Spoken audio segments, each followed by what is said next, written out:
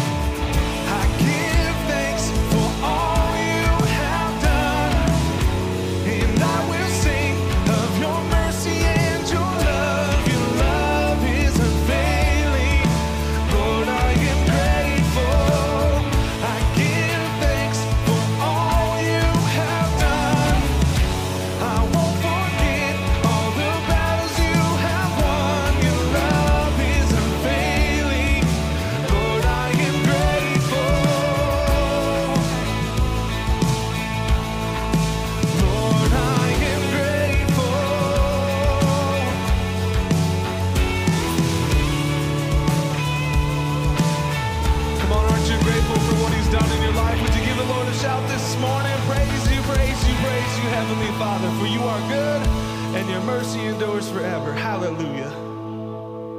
Praise you, Lord.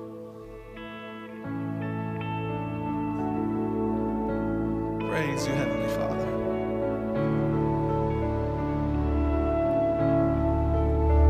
At your name, the mountains shake and crumble. At your name, the oceans roar and tumble.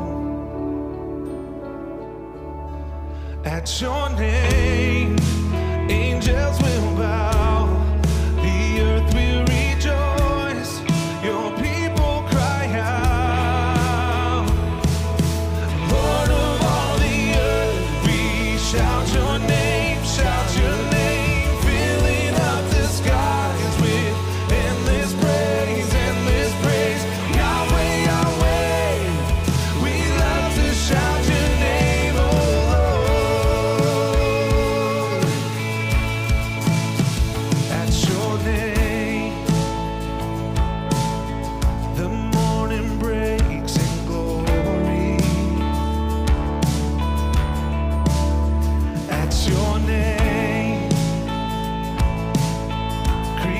creation sings your story.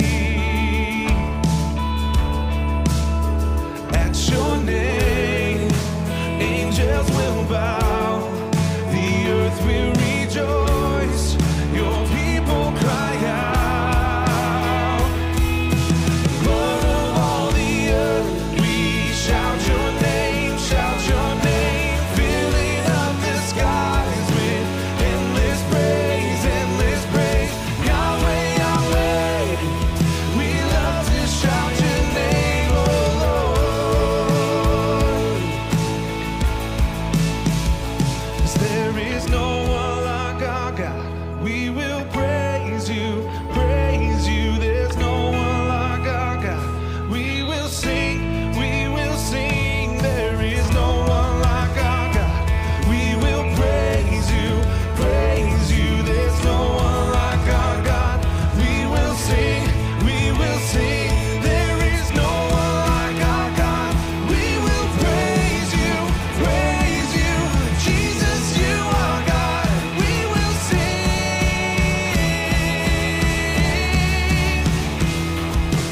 Lord of all the earth, we shout your name, filling up the skies with endless praise, endless praise. Yahweh, Yahweh, we love to shout your name. Lord of all the earth, we shout your name, filling up the skies with endless praise, endless praise. Yahweh, Yahweh, we love to shout your name, oh Lord.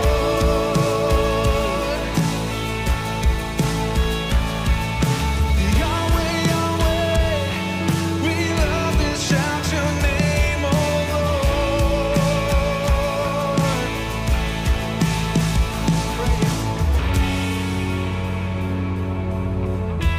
Praise you, praise you, praise you, heavenly. Isn't he good? Amen. Don't you have so much to be grateful for? From the people around you to the church that you're in this morning to a heavenly Father that will never leave you, never fail you. Praise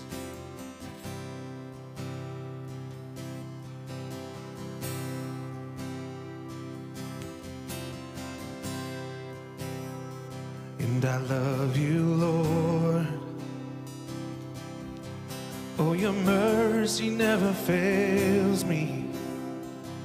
In all my days, I've been held in your hands.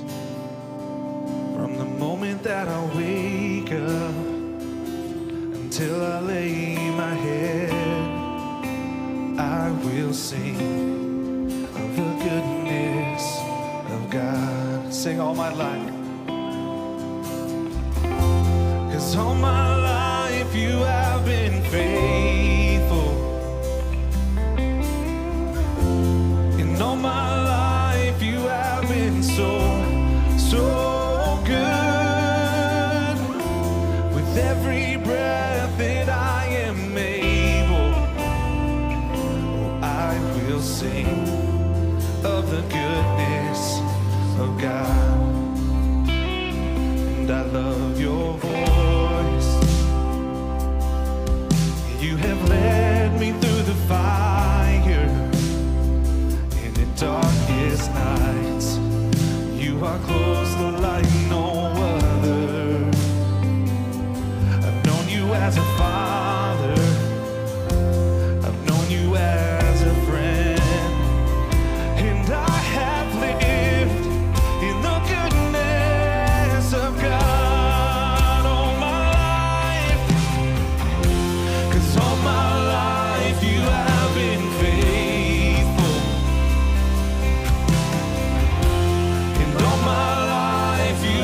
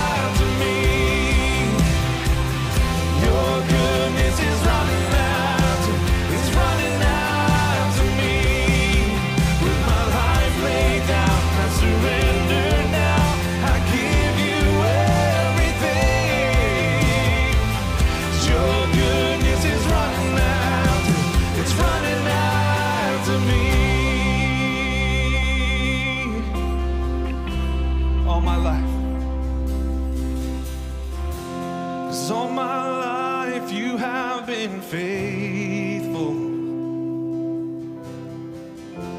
And all my life you have been so, so good. With every breath that I am able, I will sing of the goodness of God.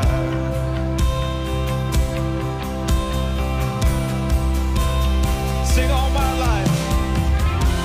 'Cause all my life you have been faithful. And all my life you have been so, so good. With every breath that I am able, I will sing of the goodness of God. So I'm gonna sing of the goodness of God.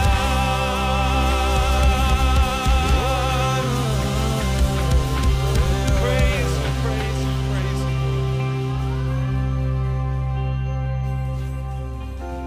'Cause all my life you have been faithful. And all my life you have been so, so good. With every breath that I am able, I will sing of the goodness of God. Let's sing that one more time. All my life. All my life you have been faithful. And all my life you have been so, so good. With every breath that I am able, oh, I will sing of the goodness of God. I will sing of the goodness of God. Hallelujah. Lord, we do. We sing of your goodness. We remind ourselves of your goodness. We thank you for your goodness. We thank you for your faithfulness to us, oh Lord. You have never forsaken us. You've never let us down. You are so, so good. Hallelujah. And we bless your name for it, and we thank you for it. Hallelujah, hallelujah. Great is the Lord and greatly to be praised. Blessed be your name. We love you, Lord. We thank you. We thank you. Hallelujah. Praise the Lord. He has been so, so good to us. Amen. Praise the Lord. Well, before you're seated, why don't you introduce yourself to several people around you? Give them a warm welcome. Good morning and God bless you. And after you've done that, then you may be seated.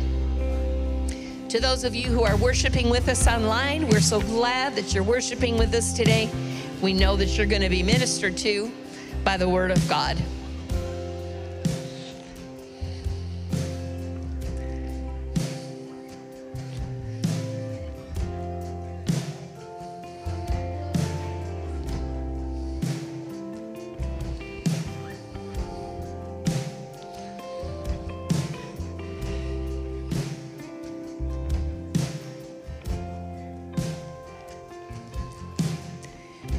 Praise the Lord. Hallelujah.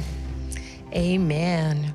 For those of you who are worshiping with us today for the first time, we are glad that you're here. If you wouldn't mind just filling out a Connect card, it's in the seat in front of you, and let us know just that you're here. If there's anything we can pray with you about or help you in any way, if you can let us know via that Connect card, we would appreciate it. You know, in our church, we like to say that we follow what the Word of God says and that we're doers of the Word. And so I'm going to do that this morning. Now, my husband is a very private man and shy. And so the Lord has quite the sense of humor that he ever has been a pastor. But, you know, the Bible has, and so he would not like me to do what I'm about to do. And I'm going to do it in a way I think that he will be able to handle it, okay? So those of you that know him know this. And so I'm going to give scripture, first of all. And Romans 13:7, it says, pay to all what is owed them, honor to whom honor is due. And then 1 Timothy 5:17 says, let the elders that rule well be counted worthy of double honor, especially they who labor in the word and in doctrine. And then, I said all that to say yesterday was Pastor Mike's birthday. And so we wish him a happy birthday, but we do it in honoring him. So you're not allowed to clap nor stand. You, at the end of what I'm about to say, you may just lift your hand and say, praise the Lord, because that's how he would like it. He doesn't want too much fanfare. And so I just would like to say, and I posted this, I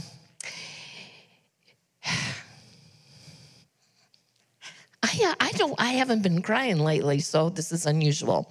Okay, so I'm just gonna read what I wrote on social media because it's easier for me, okay? Happy birthday, Pastor Mike. We honor you today.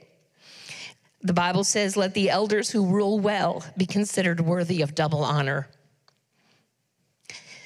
For your faithfulness to teach the word, to have integrity, to stand in the face of adversity, to never waver, to walk in love even when people spoke ill of you, and to not only teach the truth, but to live it. For pastoring our church for 38 years and in ministry for 43. I'm sorry. We thank you and we love you. Anyway, I'm sorry. I'm so sorry. I'm sorry, I'm crying. Anyway, happy birthday. We honor our pastor.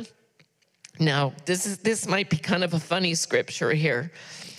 And I don't know if on someone's birthday they might like to hear this scripture, but it's true nonetheless.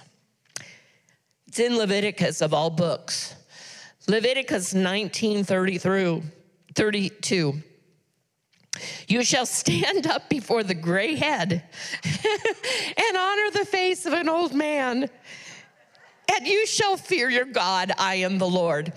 So anyway, I'm not saying he's old or anyone in here is old. I'm just saying that the American church needs to read that scripture in that all of us, generally speaking, should honor our parents, should honor those who are older in us in the Lord, should honor people that have gray hair. Most you can't really tell anymore who has gray hair because the vast majority, yes, thank God, Ann, the vast majority of us have it colored. Praise the Lord for color in the 21st century. Anyway, we honor our pastor today, and I'm sure I butchered that pretty well, but I trust that you get my heart, and you'll just wish Pastor Mike today a happy birthday. Amen. Praise the Lord. We want to thank those of you who contributed to Operation Christmas Child. We had a great showing of boxes this year, as well as money that was given to the church that we sent on to Samaritan's Purse. And so just thank you, everybody, for your generosity and who helped in any way with that. Ladies, this Tuesday night, we will be having our Bible study here at the church at 7 o'clock. And so please join us for that. We always have a great time, not only studying the Word, but we also have a wonderful time worshiping and in prayer. Then we just want to remind you that in our bookstore, we always have a sale around this time of year. And we have some new books in there and various things. And so take advantage of the sale. Everything is 20% off. Pastor Mike's CDs and then MP3s and all that is on sale as well. And so take advantage of that. There's some really great books in there. We've read the vast majority of them. And you know how few people really read anymore. And we need to continually, all our life, never stop learning the Word of God. Never think that we know everything, because we certainly don't. And we should always continually grow in the Word. Amen. So we have Leon Lacey here with us today, and he's going to come. He's holding his little, are you going to bring the baby too? People really like you if you bring the baby. No, it's fine. He may cry. Anyway, Leon is here worshiping with us today, and he's going to be just sharing his heart with us a little bit about the orchestrated Christmas that will be presented here at the church Sunday night, December the 17th, from 6 till 7:30 p.m. Leon's going to bring his 29 or 30-piece orchestra. He's going to bring 5 vocals. There's going to be... Daniel Rodriguez is one of the vocals. He was here Veterans Day, and so you know what a blessing he was. And so please pick up your tickets for that event. I promise you it will be the most wonderful musical experience that our church has seen. Are you all coming? Come now, come now. I'm talking until you get up here. And so pick up your tickets at the information center after the service, and invite a friend. I have invited several people. My neighbors, the gal that does my hair is coming. And so anyway, we just want many people to be blessed by this, okay? Leon, we love you. And say whatever you want to say. And this is their little intro. That's right. Yeah, everyone's going to be most interested. Good morning. So good to see you, and a happy birthday to Pastor. It's such an honor to be here. And I just asked my wife to come up to say hello real quick. And this is our son, Kairos. Say hi. Okay. And we're so honored and fortunate to be here because of Mr. Mark Mitchell and his wife, Miss Cynthia Mitchell, and we see her daughter and grandson. And so thank you so much for just thinking so highly of us to have us come and share. You want to say hi real quick? Yes, good morning, everyone. It's a pleasure and honor to be here. We're so excited for this orchestration for Christmas. It's going to be amazing. So we're so excited. Can't wait to see you guys there. Okay. And yes, my name is Leon Lacey, and okay.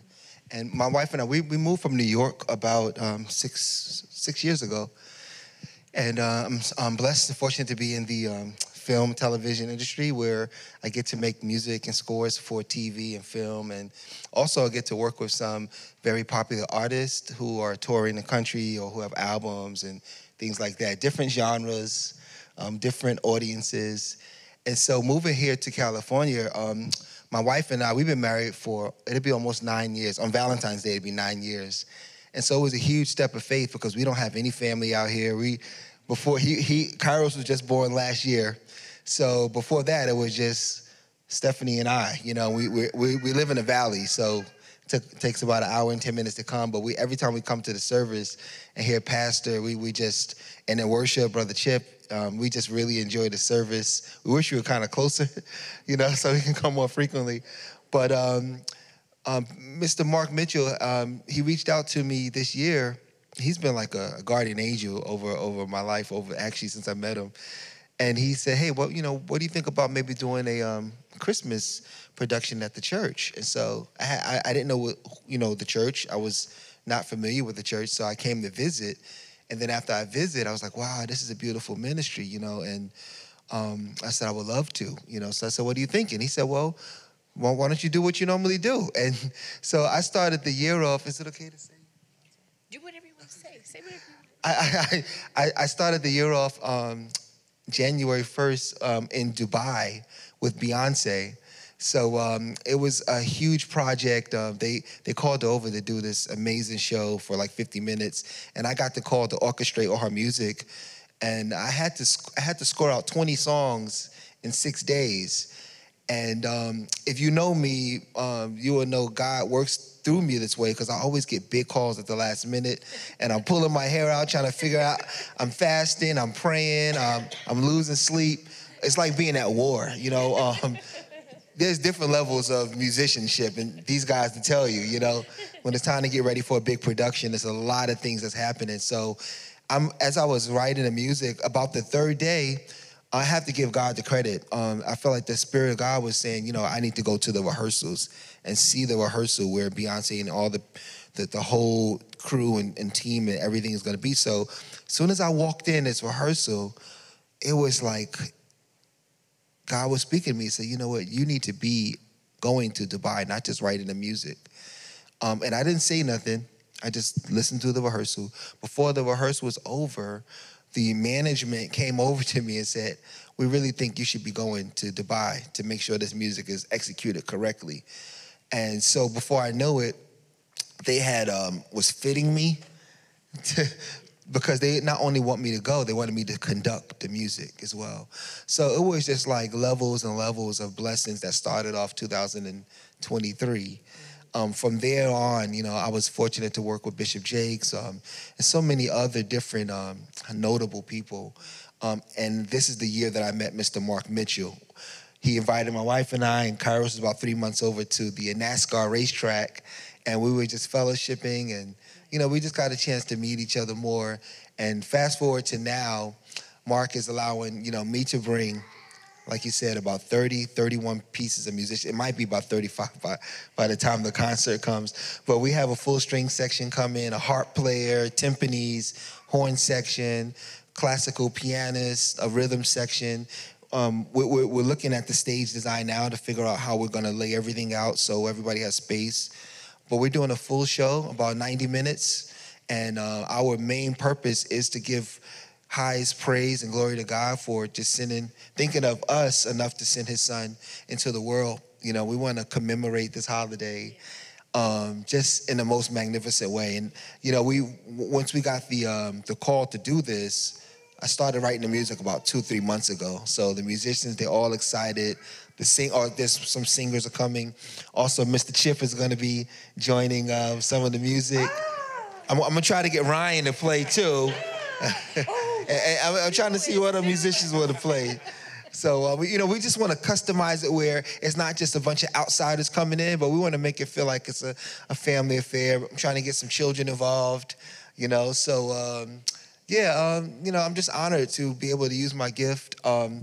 And the last thing I want to say is no matter where I go in the world or who I work with, my passion is to give God glory with the gift that he's given me and the disciplines that he's given me, because it's an ongoing thing. It's an everyday thing, and it's not just a musical thing. So whether I'm teaching master classes or encouraging my friends or peers, I try to let them see it's not about music, but it's about disciplines. And we all have different disciplines that can really serve our life and help us manifest what God is trying to do to us. And that's something I really enjoy about the pastor here. You know, every time I hear, I love the discipline of his scripture and how he's put the messages together. So thanks so much for having us. And I hope you guys come out and let people know. Thank you so much. Is he a beautiful spirit? I'm telling you, he's a precious, precious man. And how wonderful it is that God put you in that position, that he can influence so many different people. I mean, what a blessing. So we know that when we're praying, you know, for different people, there are always people behind the scenes or somewhere that we may never know their name, that they're influencing others for Jesus. Amen. And we appreciate you. We're looking forward to it. Amen. So not only be sure to come, but be sure to invite other people to come. Maybe your neighbors, people that aren't born again. You know, people will come to church if you tell them what type of a concert it is and how, how much we're charging for these tickets. You guys are getting a real deal. And children 13 and under are free even. And so invite others to come with you, and let's have this be an opportunity for an outreach unto others. Amen. We're going to ask the ushers to come at this time. Oh, I'm wondering, I have that one video. Should we show that one video? I have one video of you. Should I show it?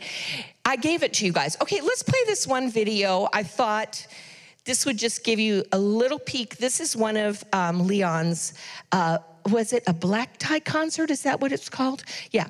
Okay, play that one video I sent you guys.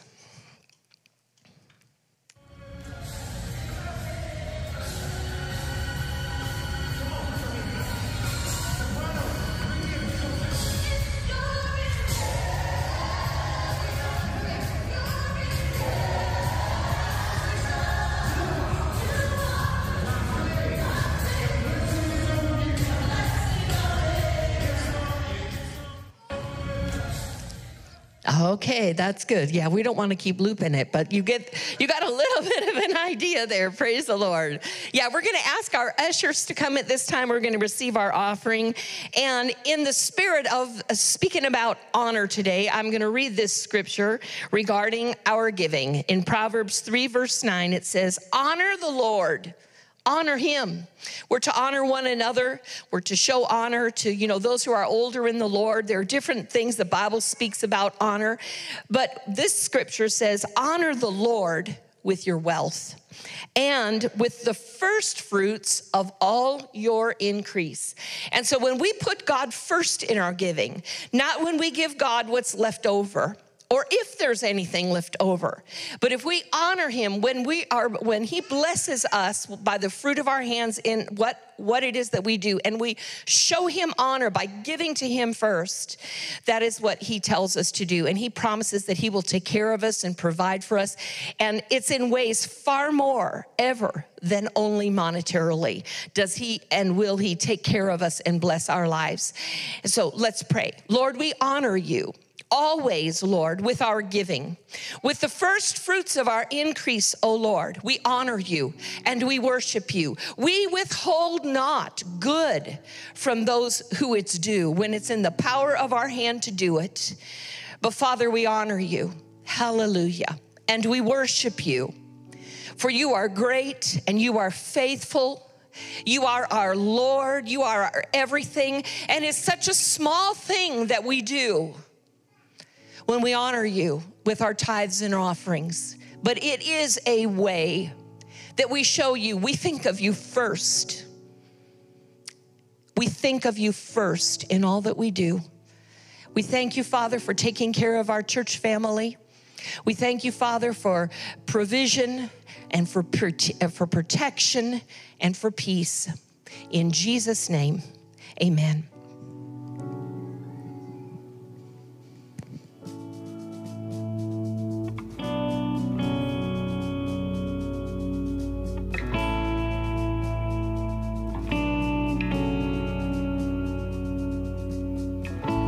For the unclean, the unholy, for the broken, the unworthy, you came.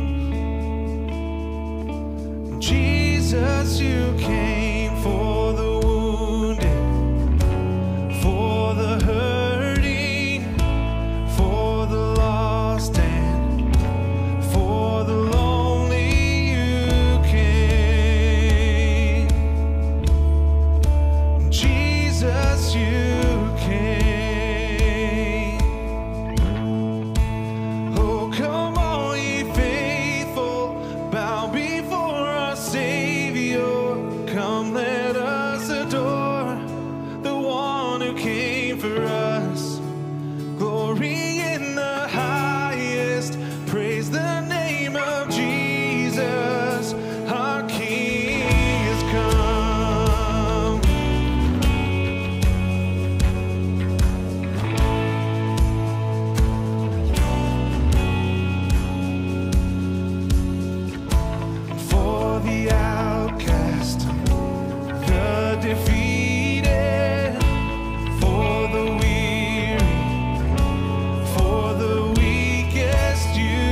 came.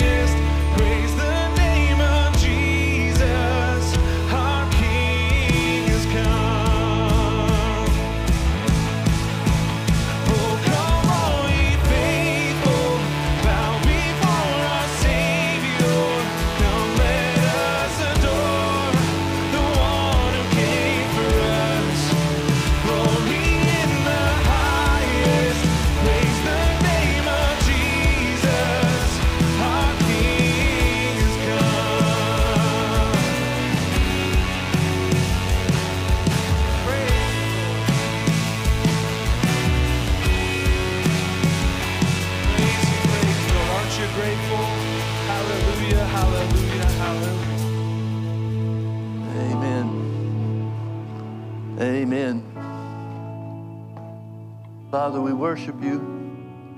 We magnify your holy name.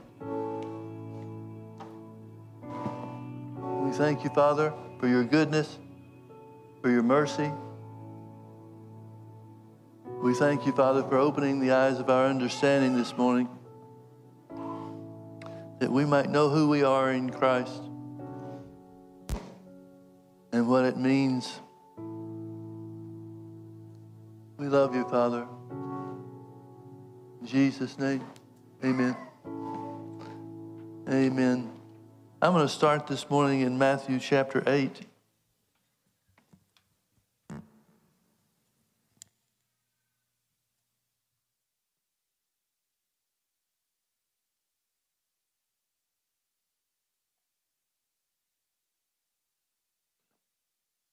Matthew chapter 8, starting in verse 5. And when Jesus was entered into Capernaum, there came unto him a centurion, beseeching him, and saying, Lord, my servant lieth at home, sick of the palsy, grievously tormented. And Jesus said unto him, I will come and heal him. The centurion answered and said, Lord, I am not worthy that thou shouldst come under my roof, but speak the word only, and my servant shall be healed. For I am a man under authority, having soldiers under me, and I say to this man, go, and he goes, and to another, come, and he comes, and to my servant, do this, and he doeth it. When Jesus heard it, he marveled and said to them that followed, verily I say unto you, I have not found so great faith, no, not in Israel.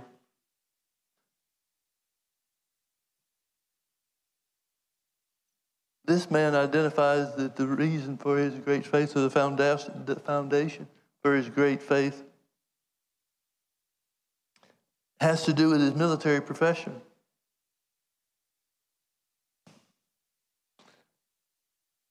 Now, what do we know about military training? The first thing we know is that before somebody goes into the service, they have to go to boot camp. And that boot camp is designed for one and only one thing, and that is to teach the new recruits the chain of command. In other words, it's to teach people that have come from all walks of life, some from disciplined conditions to undisciplined conditions for others.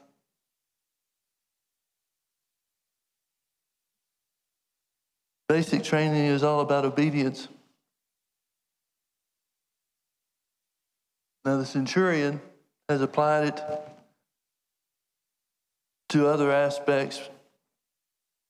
That is the discipline that he lives his life by. He understands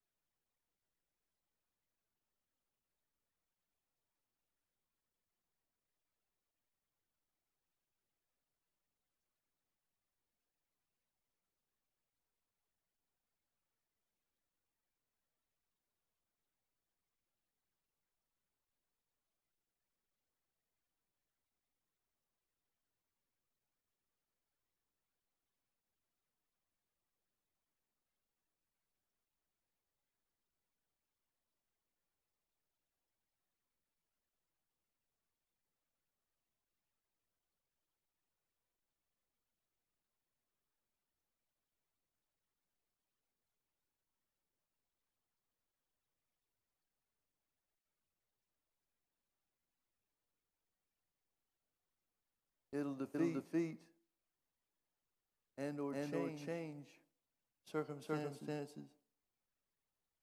that we're experiencing. And there's not a thing the devil can do.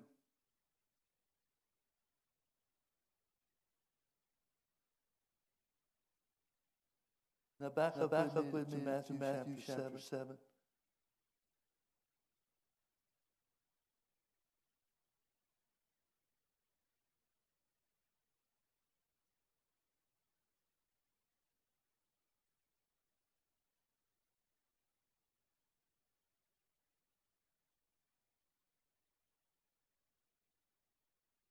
Verse 24.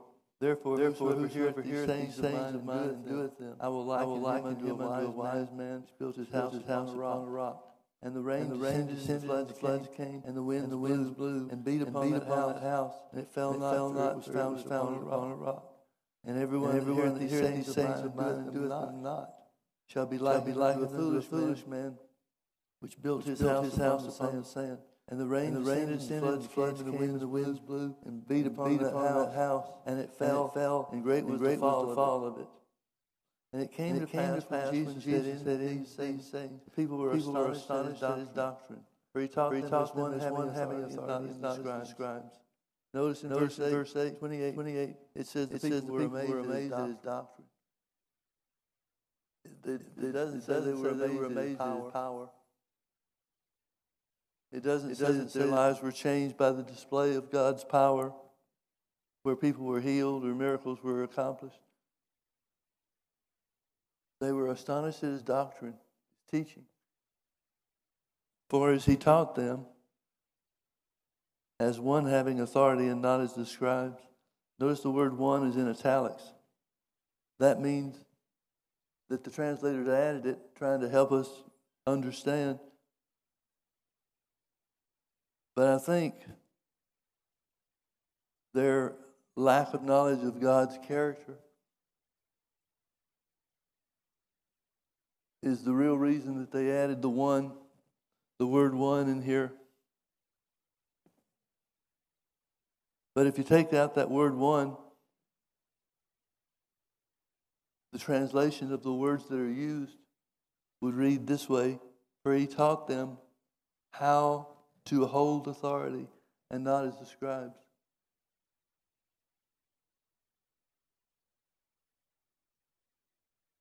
Now the teaching that he did, this is the Sermon on the Mount, where Jesus was teaching the multitudes. And if you go back to where it starts in chapter 5, it tells you the things that Jesus taught them. And most of it has to do with walking in love, how to handle yourself in physical affairs, and so forth. Jesus is teaching them that they have authority. He's not teaching that he has authority. And there was a time not too long ago, as embarrassing as it is, that I had the general idea that Jesus just sent the disciples out to tell people about him, to tell them that he was the Messiah. But that's one of the last things that he would have the disciples teach. So these people are astonished at his doctrine, at his teaching, for he taught them as or how. Having means to hold. He taught them how to hold authority and not as the scribes. Back to chapter 8. Verse 1, when he was come down from the mountain, great multitudes followed him. And behold, there came a leper and worshipped him, saying, Lord, if thou wilt, thou canst make me clean. And Jesus put forth his hand and touched him, saying, I will, be thou clean. And immediately his leprosy was cleansed. And Jesus said unto him, see that thou tell no man, but go thy way and show thyself to the priest and offer the gift that Moses commanded for a testimony unto them. So after Jesus has been teaching a great deal, it's the longest sermon that we have record of Jesus. But after Jesus taught this sermon, knowing that he is teaching them how to hold authority, he basically boiled it down to handling yourself righteously, being a doer of the word, walking in love. Now here are two examples of people in Jesus' day that exercised their authority.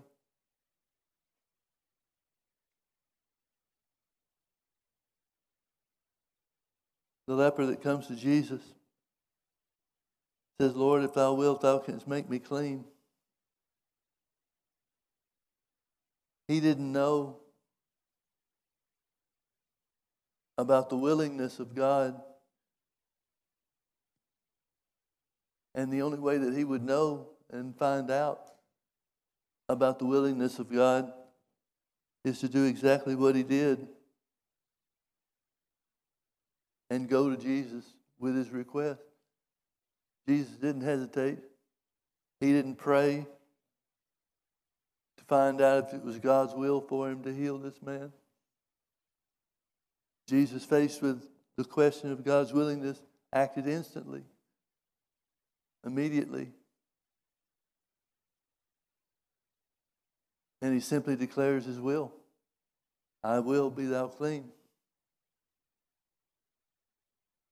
So the leper had confidence in the power of God. He just didn't have the same confidence in the willingness of God to heal. But Jesus acted instantly to come against the thing that was holding the man in bondage to leprosy. Now, leprosy was the great incurable disease of Bible days.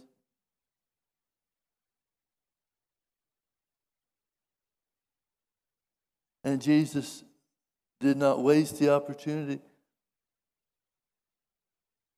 for this man, this leper, to know and understand God the Father.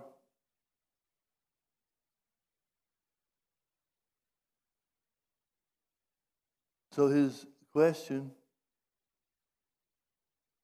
was really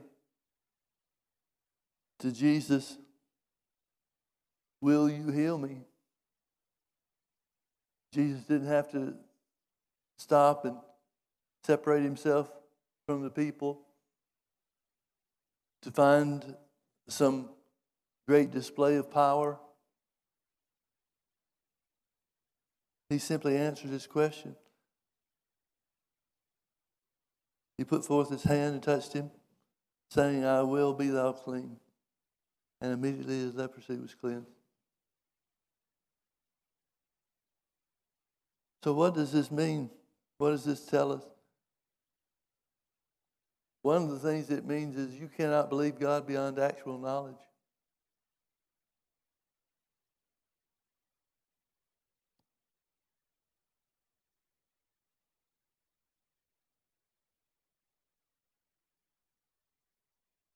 One of the things that parts of Brother Hagin's testimony is that when he was on deathbed as a 16-year-old boy,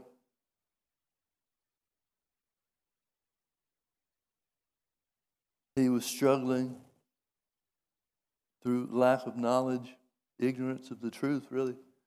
He was struggling with the thoughts that the devil was bombarding his mind with.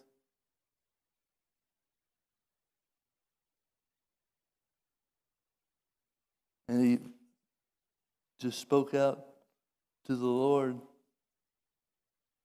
He said, Father, if you appeared and told me that my problem was I didn't believe, I'd have to say you're lying. I do believe. And at that moment, the Holy Spirit on the inside of him spoke to him and said, you do believe as far as you know. But there was more that he had to learn, to put in practice, to receive his healing and get off that deathbed. So Brother Hagin said one of the first lessons that he learned about faith is that you have to have knowledge as a foundation. You can't believe God beyond what you know.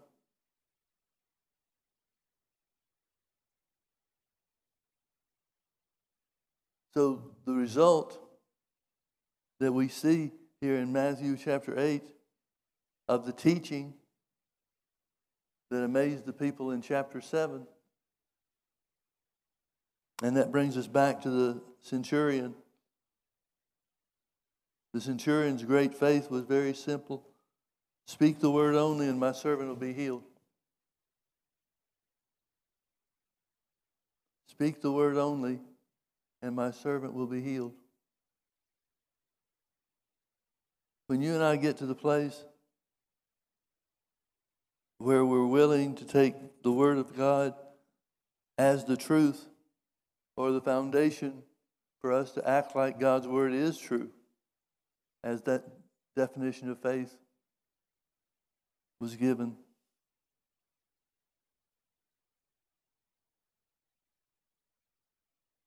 Speak the word only. Now, since it says that he declared for God to speak the word only, that means not speak the word only and change the situation or change the circumstances or relieve oneself from the circumstances of life.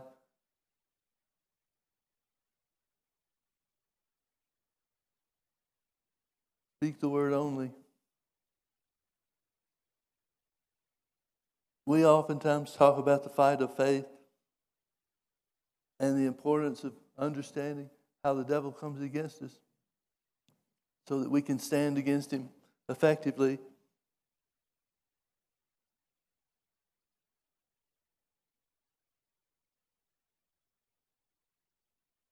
But there is, along with the faith fight, a different kind of fight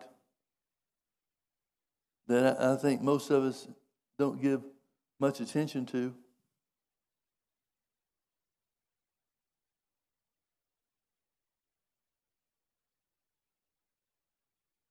And the other kind of work of the devil or fight we have with the devil is what we see in the Bible example of sieges.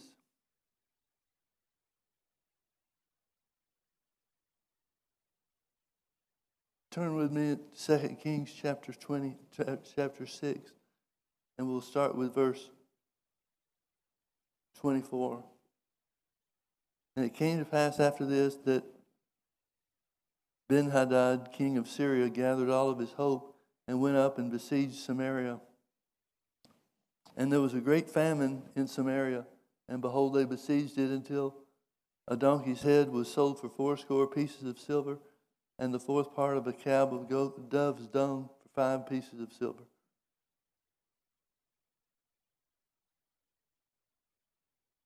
Now, sieges was a passive form of warfare.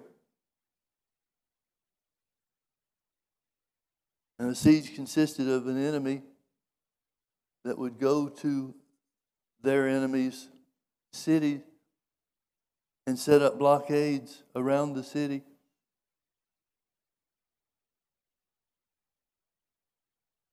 And it was a test of supplies and resources. The purpose for the blockades was to keep any food or drink from going into the city Like I said, it was a passive form of warfare. Now, once the siege started,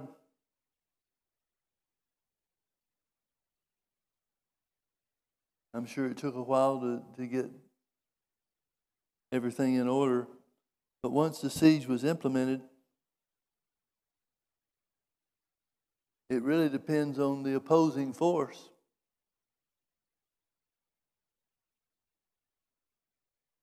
Because the only way to end a siege is for the people of the besieged city to surrender, or for the opposing force to give up and just pack up their stuff and go home.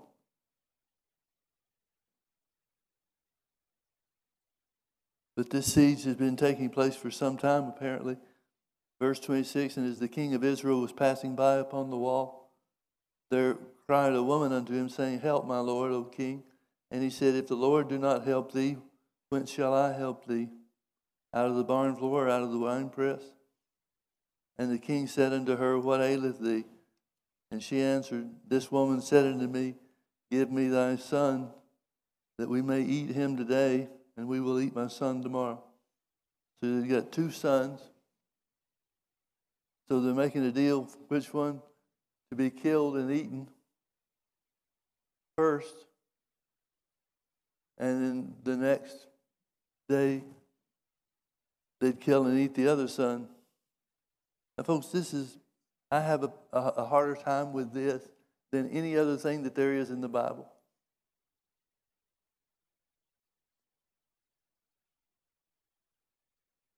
And it seems that it's just our Western mentality. I'm not talking about the Wild West. I'm talking about the part of the world that's west of the Middle East, where most of these things took place and Bible stories come from. I just can't imagine anything, not just hunger pains, but anything that would justify the killing and eating of a child so that the parents could live.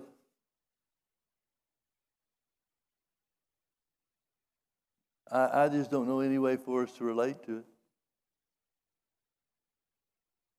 Now, the details of this story are a little blind to us.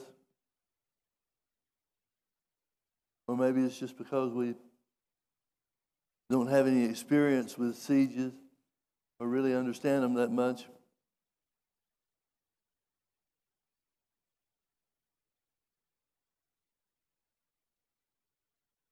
So the woman's still talking. Verse 29, so we boiled my son and did eat him. And I said unto her on the next day, Give thy son that we may eat him. And she hath hid her son. And it came to pass when the king heard the words of this woman, that he rent his clothes and he passed by upon the wall. And all the people looked, and behold, he had sackcloth within upon his flesh. Then said he, God do so and more also to me, if the head of Elisha the son of Shaphat shall stand on him this day.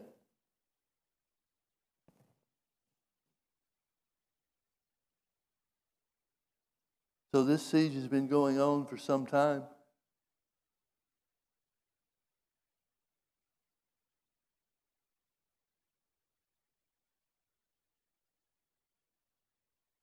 Now this story is on the heels of another story that you're familiar with, I'm sure. It's earlier in this 6th chapter of 2 Kings. It tells us about how the king of Syria was waging war against Israel. And the king would tell his military officers or his military command where to attack and where to put their camp and so forth. And Elisha, the prophet, would tell the king of Israel, what the king of Syria had planned to do. And it tells us that this happened several times over a period of months, I guess.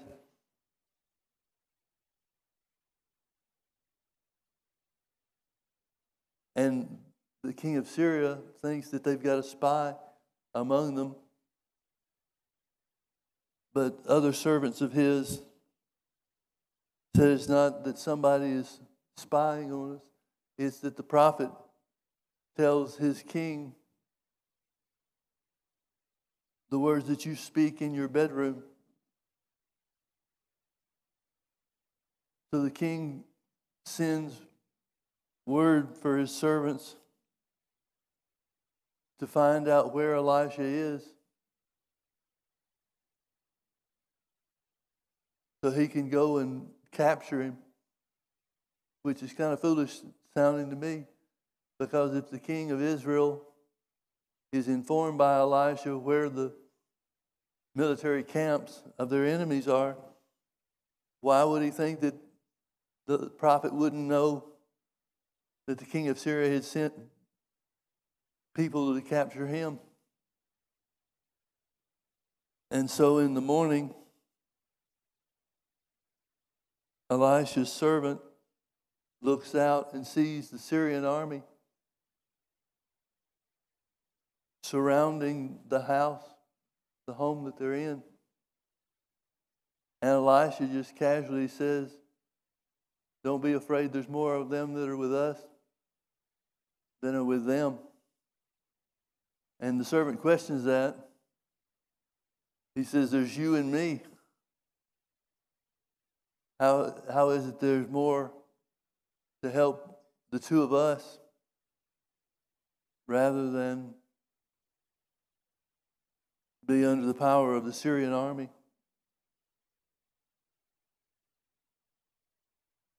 So he prays, the prophet prays for his servant to see what things are really like. And his spiritual eyes were open, and he saw the Syrian army surrounded by chariots of fire. So when Elisha said there's more with us than are with them, he's talking about angels. He's talking about things in the unseen realm. But folks, things being unseen doesn't stop the reality of the truth. And it's most often that the true things are unseen. So this company of soldiers that have come out against Elisha,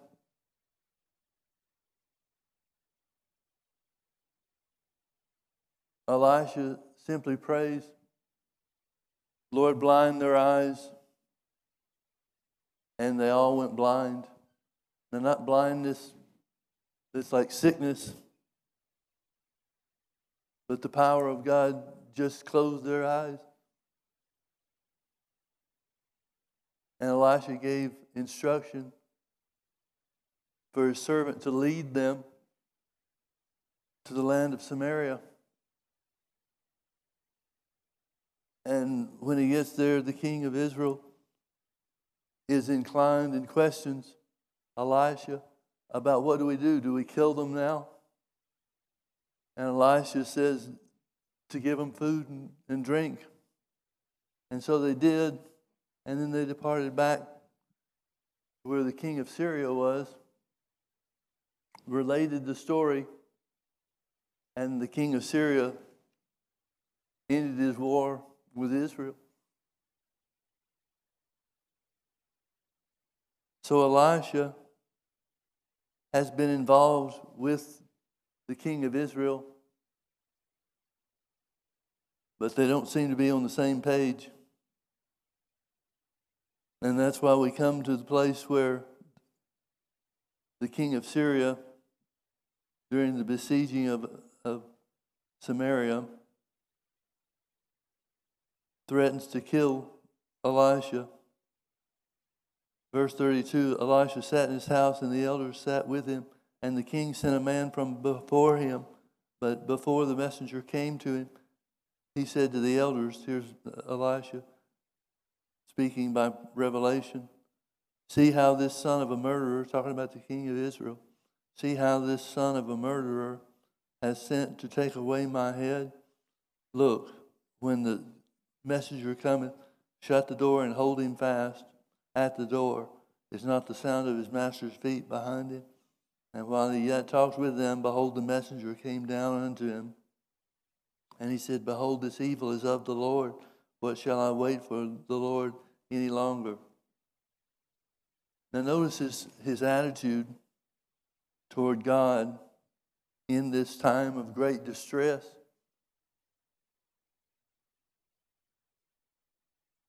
The city is being besieged. People are dying. Women are making deals to kill and eat their children.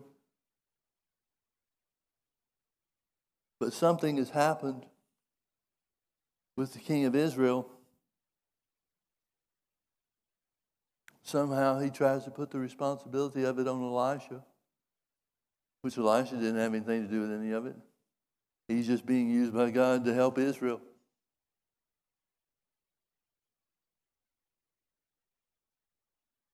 But the king of Israel apparently is claiming to have waited on God and trusted God to some degree, in some measure, but he comes to the point where he gives up his trust in God.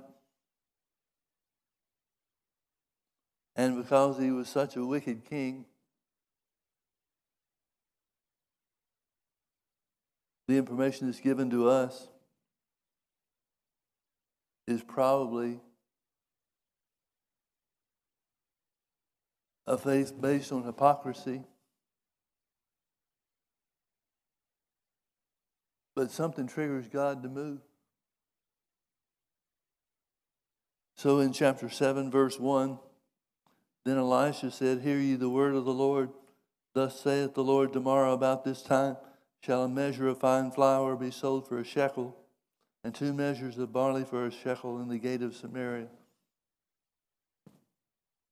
Then the Lord on whose hand the king leaned, in other words, an advisor, answered the man of God and said, behold, if the Lord would make windows in heaven, might this thing be? And Elisha said, behold, thou shalt see it with thine eyes, but shalt not eat thereof. And there were 4 leprous men at the entering of the gate.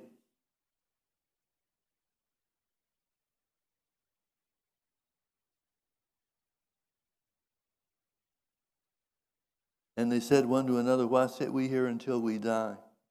If we say we will enter into the city, then the famine is in the city and we'll die there. And if we still sit here, we'll die also. Now therefore come and let us fall into the host of the Syrians. If they save us alive, we shall live. If they kill us, we shall but die. In other words, most of their options just leave them facing death. And they rose up in the twilight to go into the camp of the Syrians. And when they were come to the uttermost part of the camp of Syria, behold, there was no man there. For the Lord had made the host of the Syrians to hear a noise of chariots and a noise of horses, even the noise of a great host. And they said one to another, lo, the king of Israel has hired against us the kings of the Hittites and the kings of the Egyptians to come upon us. Wherefore they arose and fled in the twilight and left their tents and their horses and their asses, even the camp as it was, and fled for their life.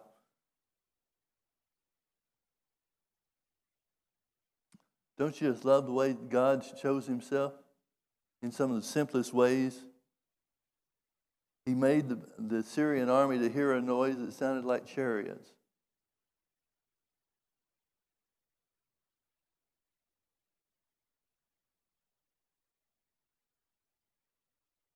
And as a result, the Syrian army fled.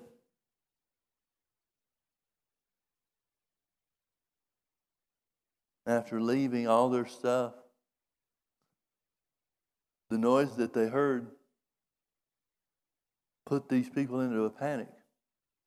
Put these trained soldiers into an absolute panic.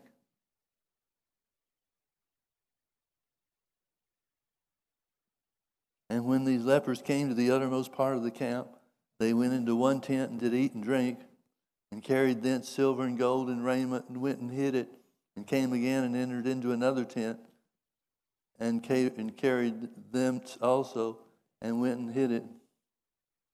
Then they said one to another, we do not do well. This day is the day of good tidings, and we hold our peace. If we tarry till the morning light, some mischief will come upon us. Now therefore come, that we may go and tell the king's household. So they came and called unto the porter of the city, and they told him, saying, we came to the camp of the Syrians, and behold, there is no man there, neither the voice of man, but horses tied and asses tied, and the tents as they were. And he called the porters and told it to the king's house. And the king arose in the night and said unto his servants, I will now show you what the Syrians have done to us. They know that we be hungry, therefore they are gone out of the camp to hide themselves in the field, saying, when they come out of the city, we shall catch them alive and get into the city.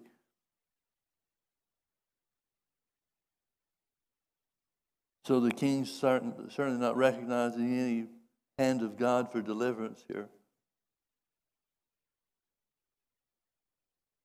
And one of his servants answered and said, let some take, I pray thee, 5 of the horses that remain, which are left in the city.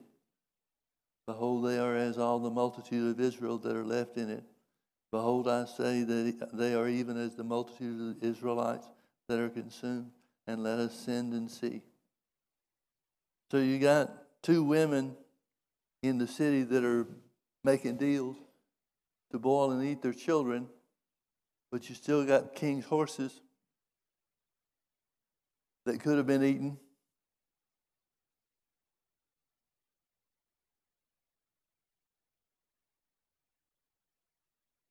So everything's not all right with this king, apparently. His behavior is giving it away.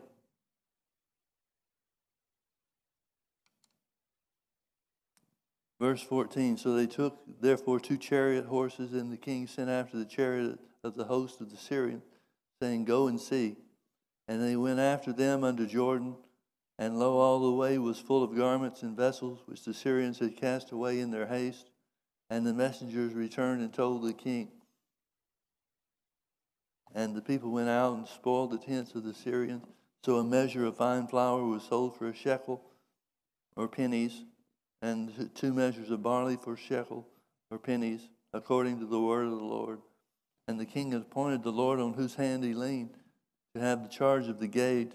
And the people trode upon him in the gate, and he died. He was trampled by the people, as the man of God had said, who spake when the king came down to him.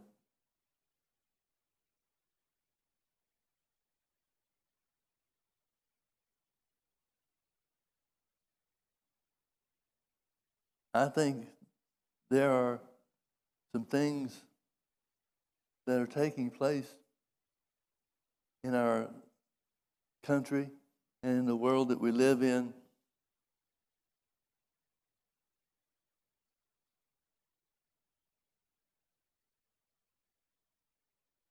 that shows a spiritual application or comparison to being besieged as in a war.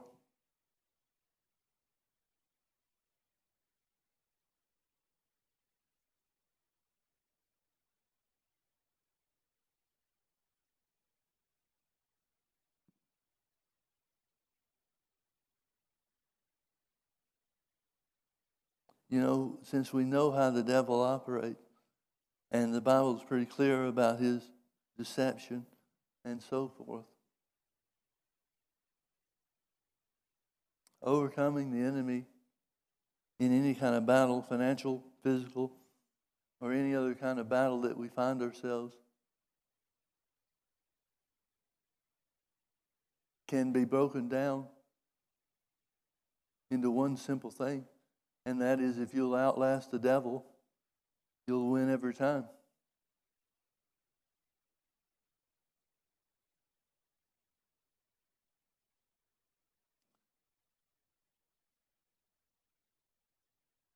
But it's also true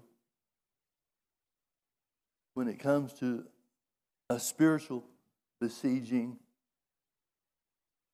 And I see this from a standpoint of a physical siege was about denying food and water and resources until the enemy surrenders. But I see a lot of spiritual parallels to being besieged too.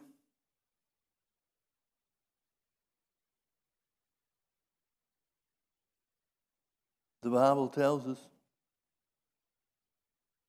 how the devil operates. And the Bible requires us, faith demands that we not change based on the natural circumstances if we're going to expect a victory over the devil.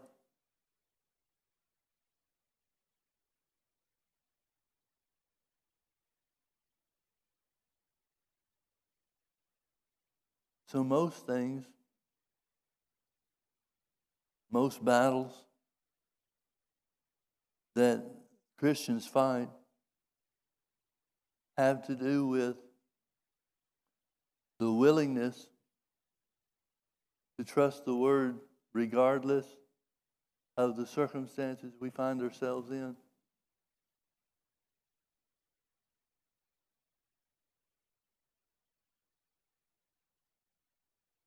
But a spiritual siege is designed to make you turn from the truth of the Word as your answer.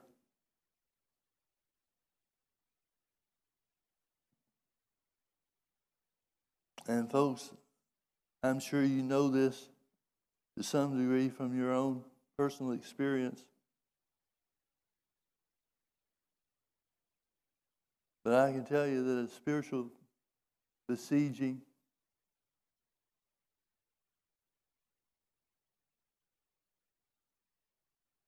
is tougher to endure than any faith battle I ever remember.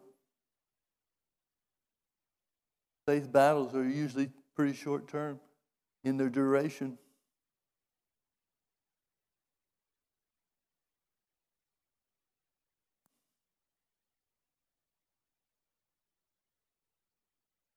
And the majority of Christians don't give themselves to doing what it takes to stand and keep standing no matter how long it is.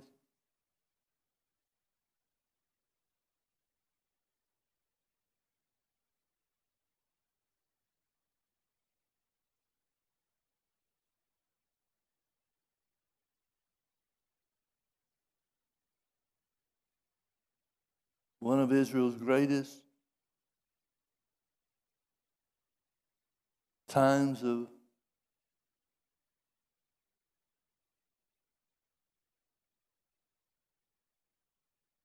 difficulty was changed by God causing a noise to be heard. Now, the Bible doesn't say that God had angel chariots making the noise. It just says He caused them to hear.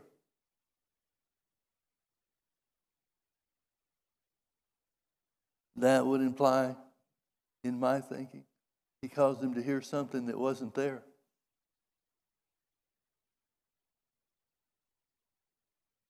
He changed the situation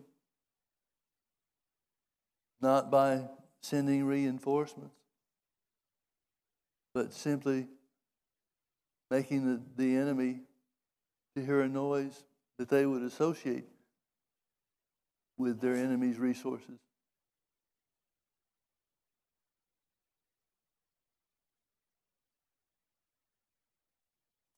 It's amazing to me how few Christians are willing to take hold of the Word. Do you remember in Mark chapter 4 when Jesus was teaching the parable of the sower sowing the word.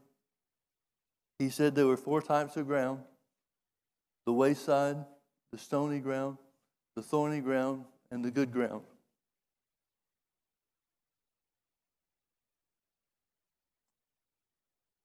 The wayside doesn't produce any fruit. The stony ground doesn't produce any fruit. The thorny ground produces a little bit of fruit that's choked out by the thorns. And then the good ground produces fruit or wins the victory. Now, of the good ground, Jesus said that some received 30-fold, some received 60-fold, and some received 100-fold. So you've got 1/3 of the 25% that the good ground makes up, which is about 8%. Only about 8% of believers in the body of Christ are living victoriously and defeating the devil when he rises up against them.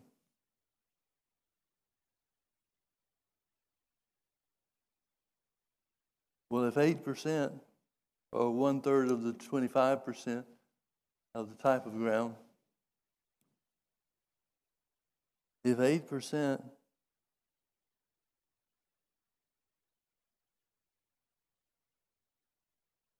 are going to win the victories and walk in the victory that Jesus' blood has provided for us,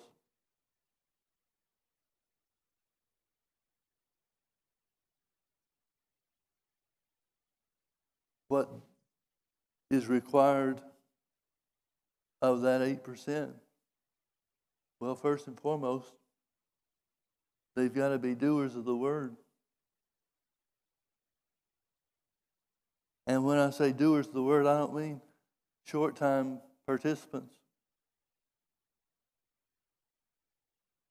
I believe that 8% is first and foremost above everything else aware of the need to maintain trust in God by acting on His word.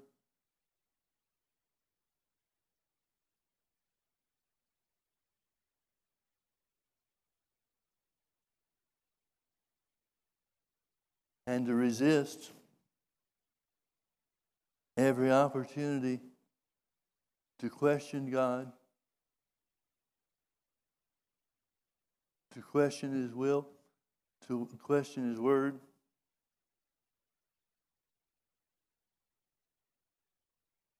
and must have an answer to give when circumstances rise up. You remember in Mark chapter 11, when Jesus saw the tree that was supposed to have fruit on it but didn't, it says He answered the tree. Now, it doesn't tell us the tree spoke, but the condition of the tree identified something that Jesus would and should deal with. So He answers the tree and says, "No man eat fruit of thee hereafter forever." Next morning, the tree is withered and dried up from the roots. Jesus tells us, "Whosoever shall say unto this mountain, Be thou removed and be thou cast into the sea, and shall not doubt in his heart, but shall believe that those things which he saith shall come to pass, he shall have whatsoever he saith." It doesn't say whosoever talks to God about the mountain or the problem. It says whosoever says unto the mountain, "Be thou removed and be thou cast into the sea."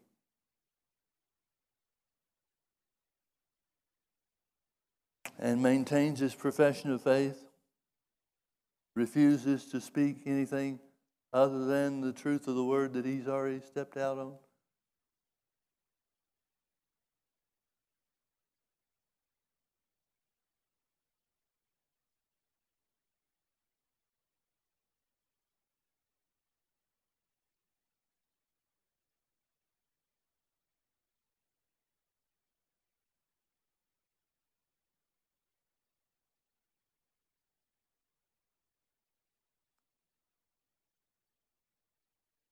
Let me read to you from Luke's Gospel, the centurion servant event. Luke chapter 7, verse 1. And when he had ended the saying, all his sayings in the audience of the people, he entered into Capernaum. And certain centurion's servant, who was dear unto him, was sick and ready to die. And when he had heard of Jesus, he sent unto him the elders of the Jews, beseeching him that he would come and heal his servant. And when they came to Jesus, they besought him instantly, saying that he was worthy for whom he should do this. For he loveth our nation, and he hath built us a synagogue. Then Jesus went with them, and when he was now not far from the house, the centurion sent friends to him, saying unto him, Lord, trouble not thyself, for I am not worthy that thou shouldst enter under my roof. Wherefore neither thought I myself worthy to come unto thee, but say in a word, and my servant shall be healed. For I also am a man set under authority, having under me soldiers, and to say unto one, go, and he goes, to another, come, and he comes, and to my servant, do this, and he doeth it. When Jesus heard these things, he marveled at him, and turned him about, and said to the people that followed him, I say unto you, I have not found so great faith, no, not in Israel. And they that were sent, returning to the house, found the servant whole that had been sick. Luke seems to put some personality to the centurion that goes a little further than what we read about in Matthew. He's got a servant that's at the point of death, and apparently they've tried everything possible because he was ready to die. So they tried everything they could, and nothing worked or nothing helped.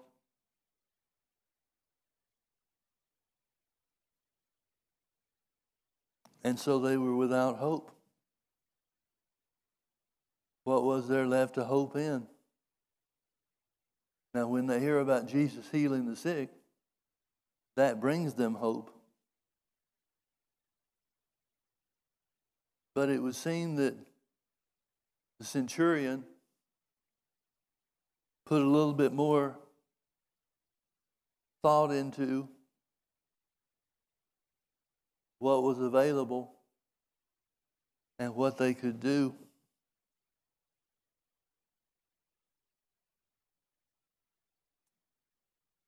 He's certainly not trying to put himself up, because he doesn't even go, if we're interpreting it correctly. The centurion never speaks to Jesus himself, but those that he sends to represent him. First, the elders of the Jews.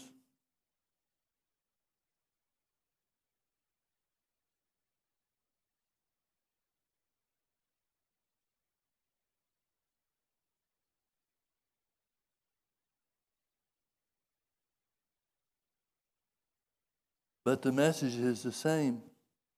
The centurion simply says, speak the word only, and my servant will be healed.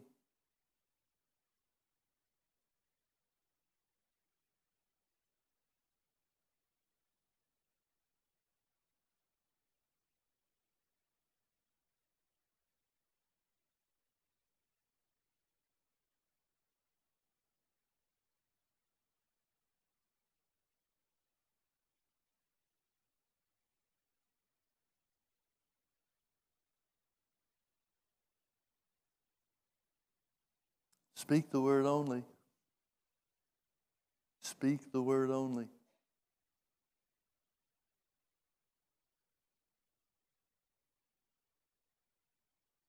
Speak the word only, and my servant will be healed. Because it's a command from the universe, the creator of the universe.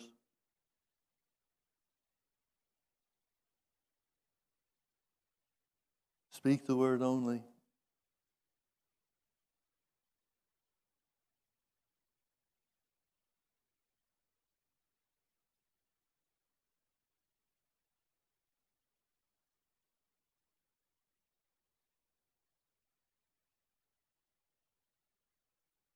Speak the word only, and my servant will be healed.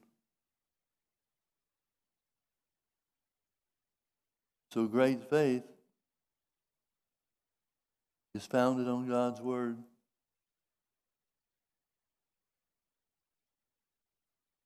And is brought into being through the exercise of our authority over sickness and disease. Now, Jesus is the power over sickness and disease, but you're the one with authority for the power to work.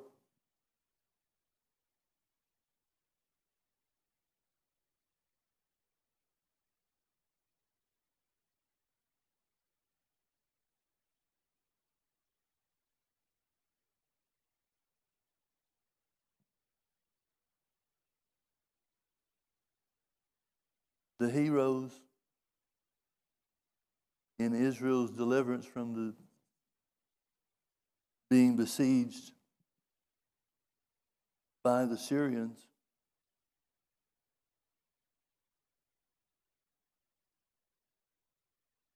they're delivered by a noise of something that was not there.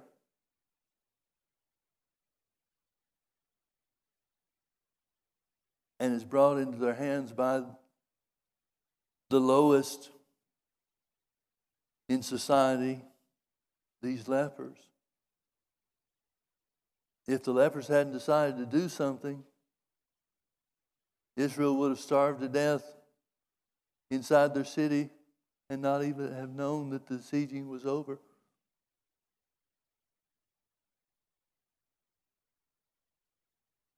So God delivered Israel by a noise, and he's delivered the city by the efforts of 4 lepers.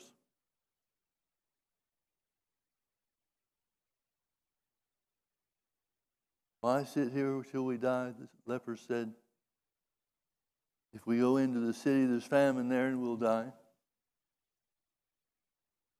If we don't do anything but just keep sitting here, we'll die doing that.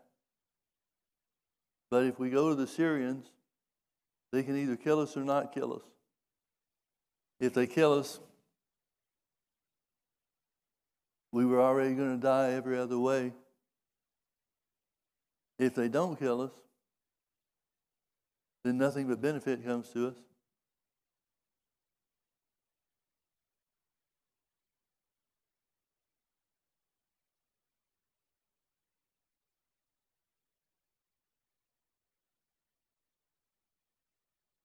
God put it in the hearts of 4 lepers before the delivery of Israel was really accomplished.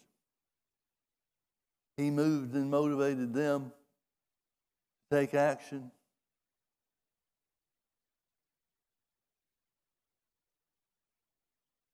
And by the time they acted to go to the Syrian army, that was when God had moved, causing the noise to be heard.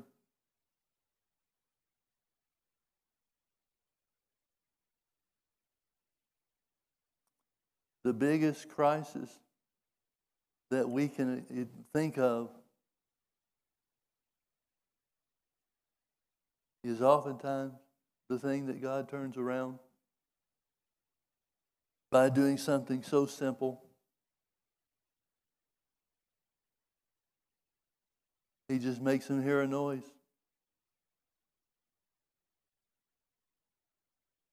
Again, it doesn't say he created a noise.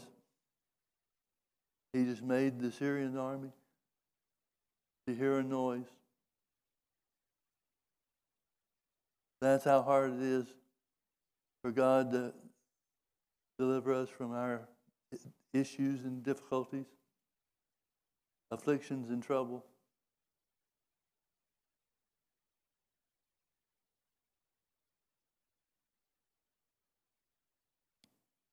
Let's pray. Father, you are so great. You delivered your people by a sound that didn't exist.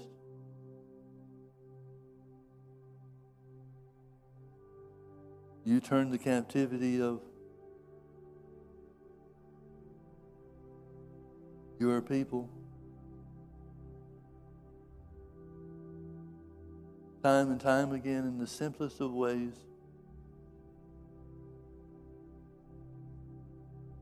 And the simple ways that you've chosen to deliver your people makes us aware of how great you are and how small our problems are. How easy it is for you to bring victory and deliverance. No matter how long it's been since this trouble started,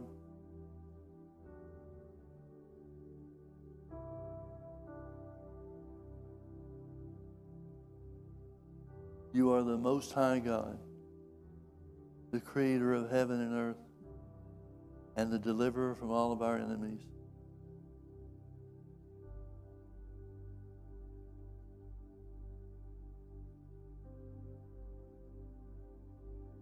Father, we stand strong in faith because of the word that you've spoken.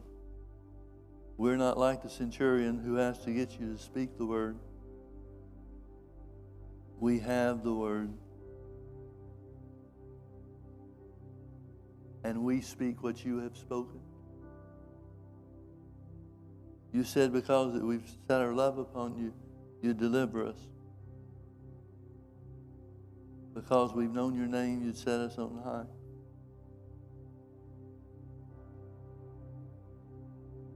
You said you would answer when we called upon you. You'd be with us in trouble. You'd rescue and you'd honor us. With long life, you will satisfy us and show us your salvation.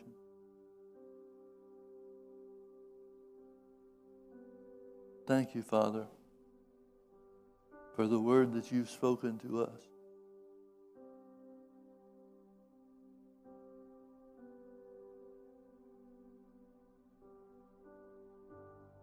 In Jesus' name, amen. Say this after me. God is bigger than my problem.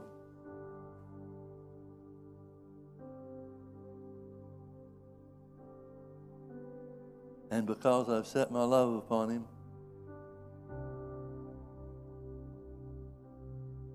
he's promised to deliver me.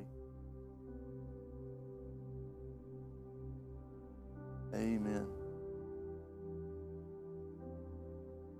One day, the fortunes of Israel went from starvation and death to great victory in one day's time.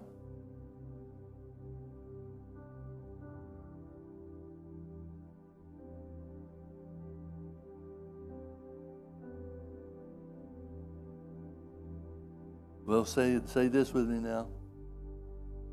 The Lord is good, and his mercy endures forever. And his power to deliver does too. Amen. Amen. God bless you, folks.